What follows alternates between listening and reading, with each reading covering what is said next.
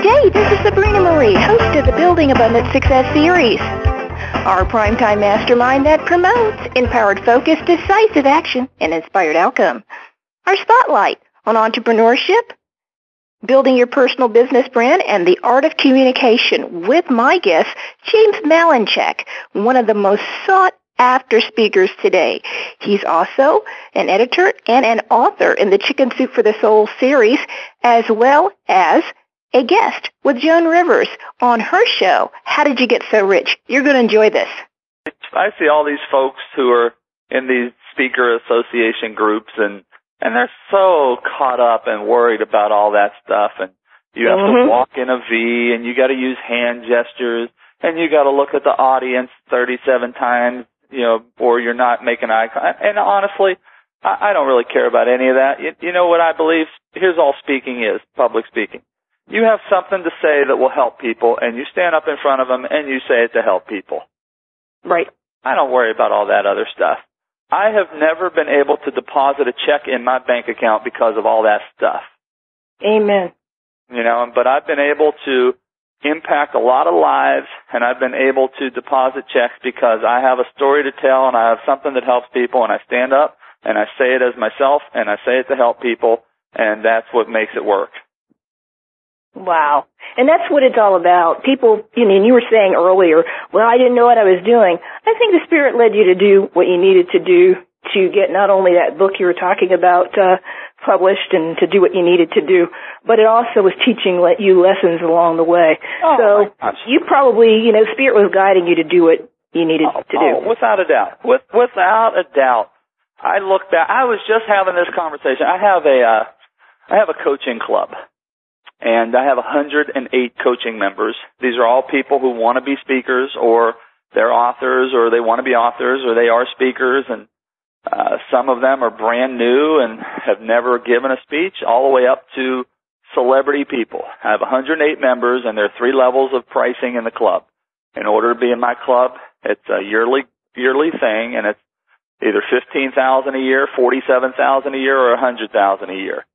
Mm-hmm. And I had one of my high-end coaching members here in my house 3 days ago, and we were just talking about all that, and this is a very accomplished person, and this person was being told about, you got to have all these special skills and walking, and I'm like, look, I used to do that stuff, and my Lord, I used to forget what I was supposed to say. Because I was so worried about all those, walking this way and that way, and, I'm like, and flubbing a word. And I said, look, if I flub a word, who cares? But you put your audience to sleep if you're too overly perfect. If you're not real, they feel that, You ever see somebody like that where they're like a robot up there? I used to work with them. I used to work, and it wasn't everybody, but there were a lot of people who were, I'm like, is that person real? They would put the audience to sleep. Not that what they had to say wasn't important. Right. It was, right. But it wasn't real. We couldn't feel anything from them. Oh, sure. In their delivery. Yeah, got to be real. Just be you. You spent your whole life being you. Why do you want to change because now you're on stage? Or because you got 10 degrees. Yeah. And a certification, and the best speaker in the universe or whatever. Yeah, exactly. Yeah. It's not bad, and I understand what you're saying. It's not bad to have those things. I was wondering, though, with what you're doing now in terms of, teaching people these particular skills, which, you have to communicate in everything you do. People don't realize how important that is. What do you think will happen not only in the motivational, inspirational world from now on, because people are just realizing that these skills can be something that they can use. It's not just for lawyers or people in business and salespeople. Where do you think that this whole motivational, inspirational speaker circuit will be going in the future? Well, first of all, it's never going away. I don't care what anybody says. It is never going away. I live in Las Vegas. And, we're down obviously because of the economy, but I still think there are something like 12,000 conventions coming next year. Mm-hmm. Just in Las Vegas, all the hotels. Mm-hmm. And I'm busier than I've ever been, and the people that I've coached and helped are busier than they've ever been. So as far as like the industry going away. You know, people said that once the internet happens, then mail is going away and there's not going to be letters sent anymore and all that. I'm like, that's just ridiculous. I think it's crazy too. Yeah. Well, I hear the same thing. People are saying, well, the internet and webinars. I said, look, if I got a group of 300 people, I ain't putting them on a webinar to hear some speaker. Right. We're still having a gathering. We're still having a get together, and we're still bringing in different speakers on different topics. And so it's not going to go away. And once the economy picks back up, it will be a little stagnant for a while, just like everything is, real estate and investments. Everything's stagnant right now. But once it picks up, the speaking industry is going to pick up. Everybody said after 9/11, oh man, industry's down the tubes. Well, it was for a little while because the fear of flying and what was happening and not the fear of not knowing, but then it picked right back up. So I think not only is it going to be back to where it was, it's going to be cranking and moving even to surpass where it was, and it's just going to be a great thing because meetings never go away. Let's take the college market, for example. Mm-hmm. You know, here's what people don't realize. When students go to school, they all have to pay something called an activities fee. Could be $20, $50, $100, depends on the school. Right. And no kid escapes it. It doesn't matter if you're on scholarship, financial aid, or if mom and dad are paying, or if you're paying. Everyone pays it. It's kind of like a resort fee when you check into a resort. Mm-hmm. You know, there's always like that $18 charge. It's called a resort fee, and well, one of the reasons they do that is they say it's for like the flowers and the upkeep of the grass. But that's how resorts make the bulk of their money, because that's pure profit. If every hotel room every night is charging that to a person, that's pure profit. Mm-hmm. And that's how they really, if you go into what's called finding the hidden money in a business, that's where the resorts really make their money. Okay, so it's the same thing for a college or university. Like if you and I go to school, we pay this fee. Everybody does. So let's just say I'll make a round number. Let's say there's 10,000 students at a school, and the fee is $100 per student. That's $1 million coming in every year for activities, because it's an activities fee. Right. You know, so let's look at just colleges. They're never going away because kids are never going to stop going to school. True. You know, so you're back to your question of where do I think it's going. It's just the whole public speaking industry is just going to keep on cranking and grow larger and larger, in my opinion. You are talking about speaking, but you're an entrepreneur. You're working basically for yourself. And I asked a couple previous guests who are also entrepreneurs, one in the multi-million-dollar bracket. He started off with Microsoft in its extreme early years, like the beginning. And I was going to ask you the same question. Huh? Is that Rick? Oh, Rick Raditz. You know him. Oh, yeah. We all know each other. Yeah, he's supposed to be auditioning for Wipeout. Oh, okay. Yeah, Rick's a fantastic guy. Yeah, I had a great interview with him about a week and a half ago, and he was just saying that he knew once he left Microsoft, the people he was working with there, they were so motivated to learn that they knew that one day they'd get out there on their own. What would you say to the people who are also in college, now that we have this downturn, don't you see the entrepreneur sector exploding? Oh, absolutely. Well, I actually predicted this, maybe 8 or 9 years ago when I was on college campuses speaking a lot, only full-time on colleges. I mean, I speak for tons of groups right now, all over, corporate association, youth, community, entrepreneur groups, wealth building events, real estate events. I mean, I'm all over the place. And I predicted this 8 or 9 years ago. I said, it's amazing. I meet some of the most incredible young people when I'm on these campuses. Mm-hmm. A student in Wisconsin who every year has a Christmas tree cutting down company where he employs at the time with 7 or 8 students. So people would pay him $100 to go cut their Christmas tree down, like a live Christmas tree, right, out in the forest, right? So he would hire students and he'd pay students $25 to go do it. He'd keep $75. He wouldn't do any of the work. Mm.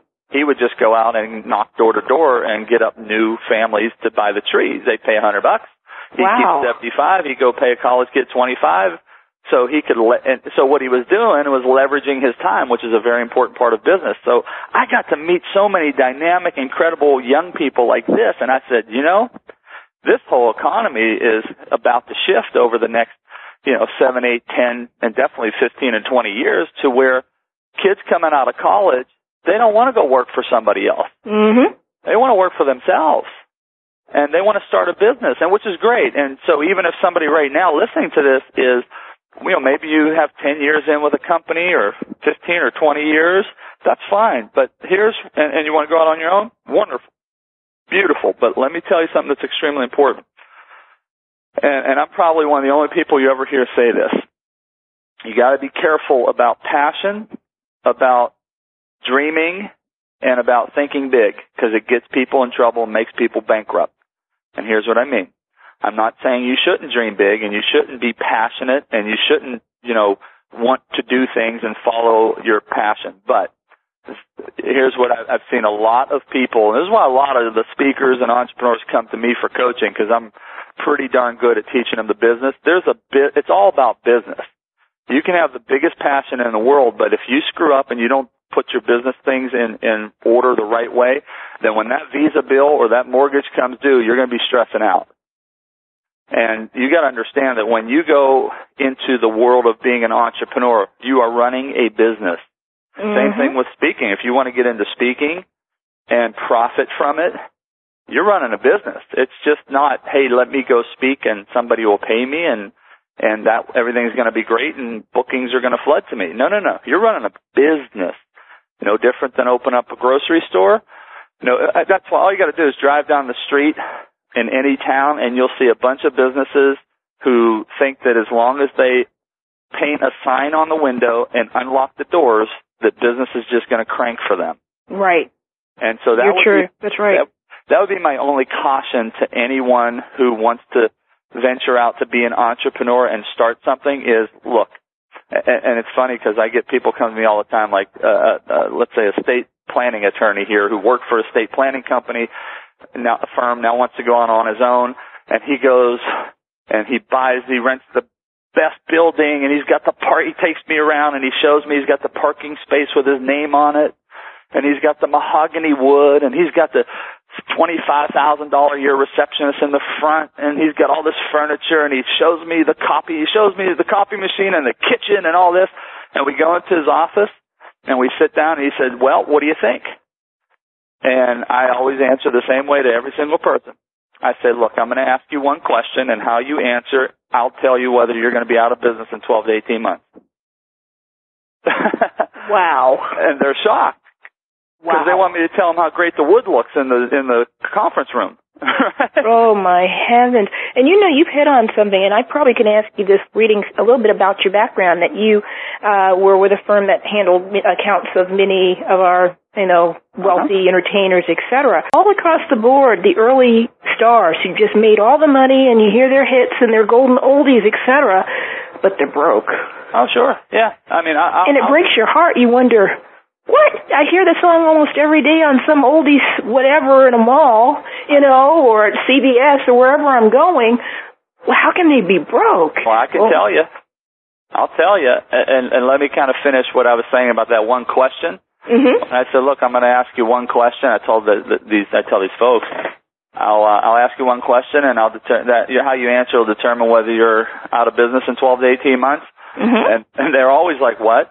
I said, well, look, I'm going to ask you one question, and how you answer, I'll tell you whether you're going to be out of business in 12 to 18 months. Are you ready? And they're like, yeah. I said, man, your paint on the parking spaces, beautiful. Bright yellow. I could see your name coming in. The wood, fantastic. Okay. This receptionist, person looks great. Here's the question. How are you going to get people to walk in that front door and give you money? Uh-huh. And they never have an answer.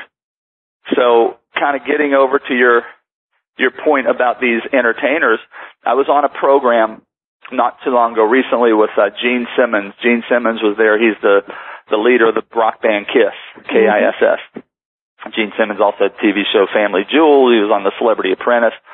And Gene is one of the smartest, savviest business people you'll ever meet. And Gene said something that like really revolutionized. I mean, just hit right home. He says, you know, you look at all these entertainers out there. You look at all these people, American Idol or whomever, you know, whatever, wherever they come from, and you wonder why they don't make it. That's real easy. And you wonder why KISS has been around for whatever, 30-some years, and we're still one of the highest-grossing entertainment companies out there. So it's real simple. Because when all these entertainers, back when I was, you know, building KISS, when they were all out there working on the craft and trying to be better singers and all that, I was building a brand. Mm-hmm. I was building the business. I was setting up. He said, what do we do? We get on stage and we scream. Do you know that KISS is a $1 billion, they make $1 billion, it's a $1 billion licensing company. Mm-hmm. And they have everything from, this is how Gene put it. Now, this is Gene, so don't get mad at me.